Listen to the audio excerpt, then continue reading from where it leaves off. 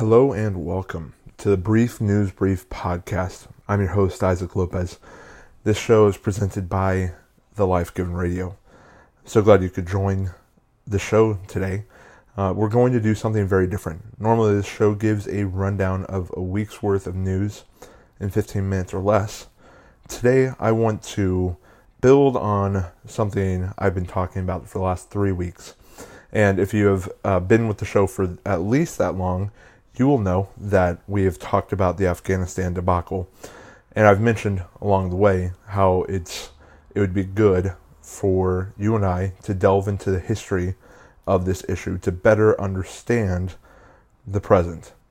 Tomorrow will be the 20th anniversary of 9/11, of that crazy terror attack on U.S. soil.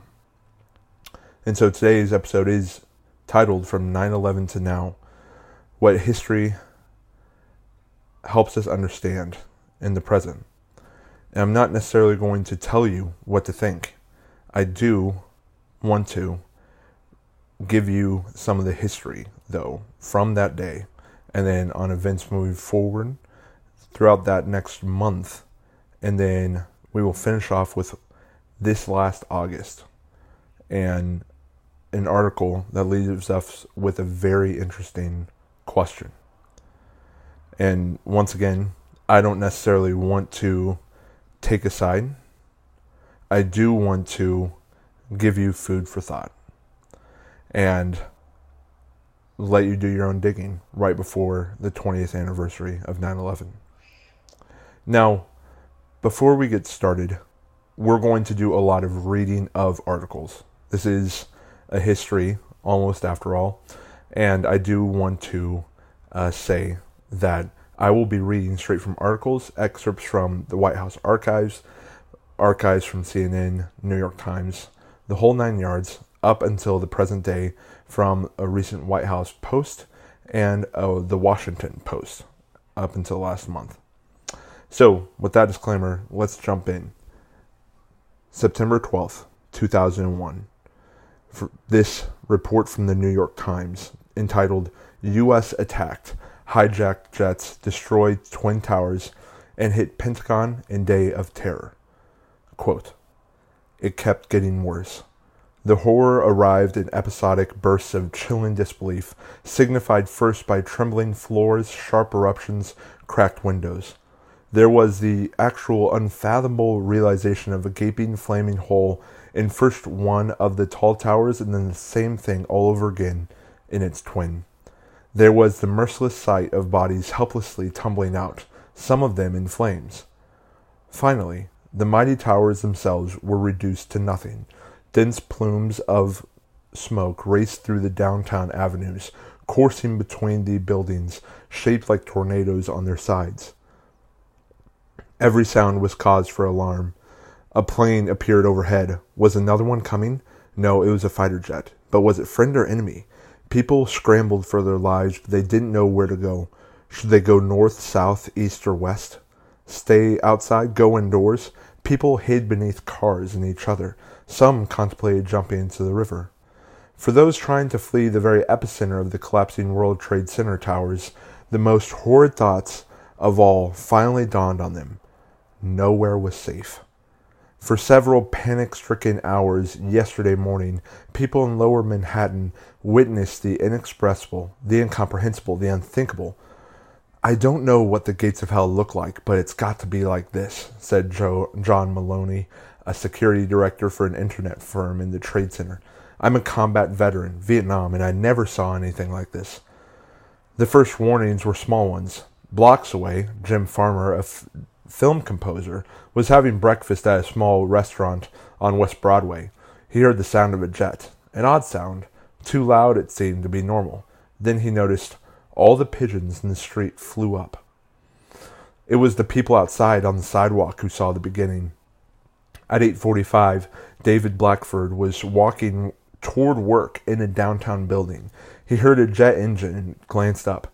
I saw this plane screaming overhead, he said. I thought it was too low. I thought it wasn't going to clear the tower. Within moments, his fears were confirmed. The plane slammed into the north face of One World Trade Center. As he watched, he said, "You could see the concussion move up the building." "It was a large plane flying low," said Robert Pacino, another witness. "There was no engine trouble. He didn't try to maneuver. This plane was on a mission." Dark spots fell from the sides of the buildings, and at first it wasn't clear what they were. Sarah Sampino, who worked across the street, noticed black smoke outside and went to the window. "We saw bodies flying out of the windows," she said. "It was the 85th floor. I used to work on that floor." James Wang, 21, a photography student snapping pictures of people doing Tai Chi at a nearby park, looked up and saw people high in the North Tower. They seemed like tiny figurines, and he didn't know if they were awaiting rescue or merely looking out. "They were standing up there," he said, "and they jumped. One woman, her dress was billowing out." Inside the towers, people felt it without knowing what it was. At about 15 minutes to 9, Ann Prosser, 29, rode the elevator to the 90th floor of Tower 1, where her global banking office was. As the door opened, she heard what seemed like an explosion. She didn't know it, but the first plane had just hit several floors above her. "I got thrown to the ground before I got to our suite," she said. "I crawled inside. Not everybody was at work." She said she tried to leave, but there was so much debris in the air she couldn't breathe. Port Authority rescuers finally steered her to a stairway. Tim Lingerfielder, 36, an office manager at a small investment banking firm, was sitting before his computer terminal out on the 52nd floor of Tower 1. He had just sent an email to his sister in Minnesota. Nothing special, just how was she and what he had had for breakfast. The windows rattled. He heard a loud noise. The entire building shook. He looked up. Outside the windows, he noticed rubble falling, and he thought, "That can't be from here." Only 2 others were at work, a father and a son who were both bond traders. They said they had better get out. They hurried to the stairs and, along with flocks of others, began their descent. "When I got to the 18th floor, my cell phone rang," Mr. Lingenfielder said. "It was my sister. She said a plane had hit and to get out now." End quote. September 16th, 2021. From the White House archives, remarks by the President upon arrival. President Bush, quote, "Today, millions of Americans mourned and prayed, and tomorrow we go back to work. Today, people from all walks of life give thanks for the heroes. They mourn the dead. They ask for God's good graces on the families who mourn, and tomorrow, the good people of America go back to work, to their shops, their fields, American factories, and they go back to work." Our nation was horrified, but it's not going to be terrorized. We're a great nation. We're a nation of resolve. We're a nation that can't be cowed by evildoers. I've got great faith in the American people. If the American people had seen what I had seen in New York City, you'd have great faith too. You'd have faith in the hard work of the rescuers. You'd have great faith because of the desire for people to do what's right for America.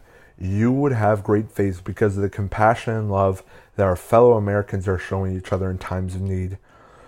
I also have faith in our military, and we have got a job to do. Just like the farmers and ranchers and business owners and factory workers have a job to do. My administration has a job to do, and we're going to do it.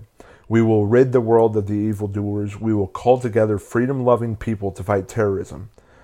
And on this day on the Lord's Day, I say to my fellow Americans, thank you for your prayers. Thank you for your compassion. Thank you for your love for one another. And tomorrow, when you get back to work hard like you always have. But we've been warned. We've been warned there are evil people in this world. We've been warned so vividly, and we'll be alert. Your government is alert. The governors and mayors are alert that evil folk still lurk out there. As I said yesterday, people have declared war on America, and they have made a terrible mistake, because this is a fabulous country. Our economy will come back. We'll still be the best farmers and ranchers in the world. We'll still be the most innovative entrepreneurs in the world. On this day of faith, I've never had more faith in America than I have right now. End quote. Nearly a month later, October 7th, 2001, from the CNN archives, this article was entitled, "Afghanistan Wakes After Night of Intense Bombings." Quote, "Daylight broke over Afghanistan Monday after hours of intense bombing by U.S. and British forces overnight. the first strikes in an international campaign to flush out suspected terrorism mastermind Osama bin Laden and punish those who have protected him. The attacks against the ruling Taliban came almost a month after the September 11th terrorist attacks that destroyed the World Trade Center in New York and heavily damaged the Pentagon. The first strikes began about 8:45 p.m. Sunday and targeted the Taliban's air defense installations, defense ministry, airport-based command centers, airfields, electrical grids, and other energy production facilities. U.S. Defense Secretary Donald Rumsfeld said about 15 inland bombers, 25 strike aircraft, and U.S. and British ships and submarines fired about 50 Tomahawk missiles against terrorist targets. There was no immediate news on damage assessment. The Pentagon is expected to use spy planes and surveillance satellites to help gauge the success of its first night of bombing. CNN's Kamal Haider, reporting from inside Afghanistan, said 4 waves of U.S.-British attacks struck at the heart of the southern city of Kandahar. The strikes came about every 1 to 1.5 hours, he said. A senior Taliban official said the regime's command system and radar system at the Kandahar airport was destroyed. CNN's Chris Burns in northern Afghanistan said, quote, bright flashes of light, one after another, end quote, hit the region for 6 hours from 9 p.m. to 3 a.m. local time. The opposition Northern Alliance also fired rockets at Taliban front lines, Burns said.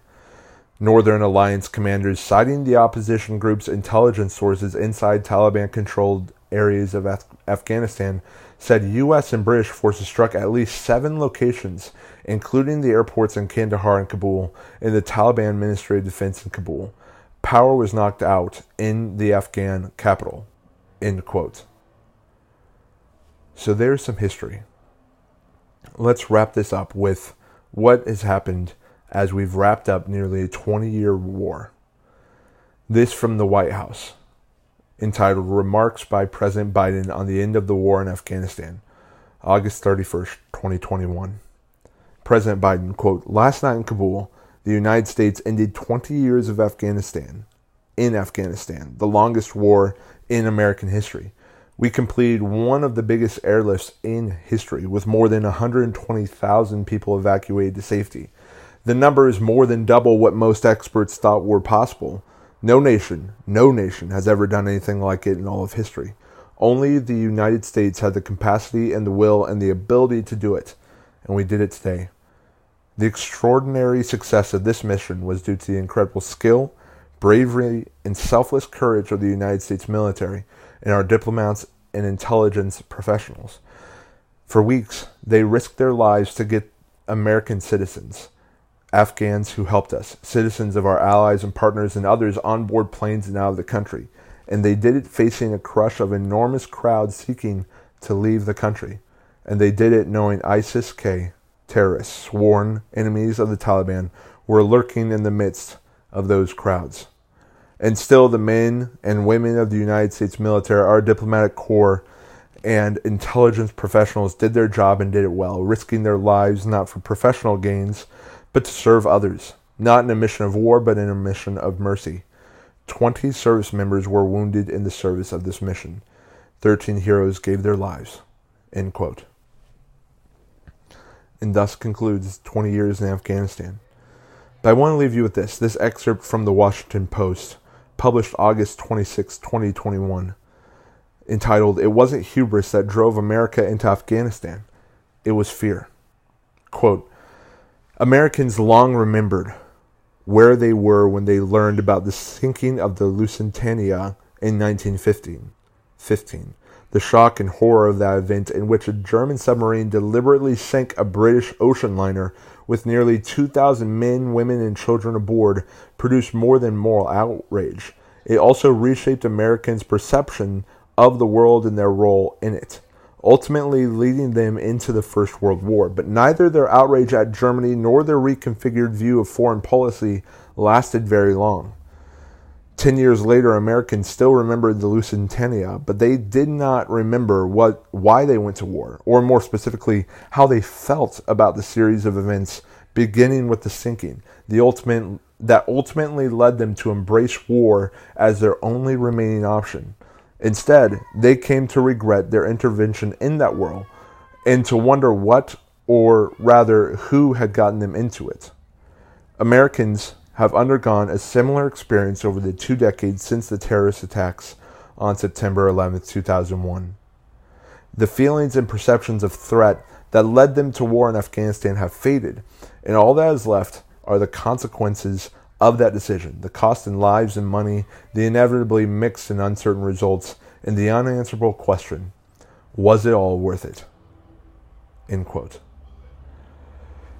And that's where I want to leave off with you today. The question, was it all worth it, should be answered by a rigorous study of what our decisions were that took us over there, what the consequences were, and also the effects of it over that 20-year span, and what did we accomplish. You cannot divorce, though, feelings and emotion, because that certainly galvanizes and blinds people groups into doing almost the unthinkable and the impossible, for good or ill. And I don't even want to get into my take on it, but I'd be curious to hear your thought. Let me know what you think. Reach out to me at thebriefnewsbrief@gmail.com. I await to hear what you have to say. God bless, and I will speak with you all next Friday. Remember who the real enemy is. Ephesians 6:12.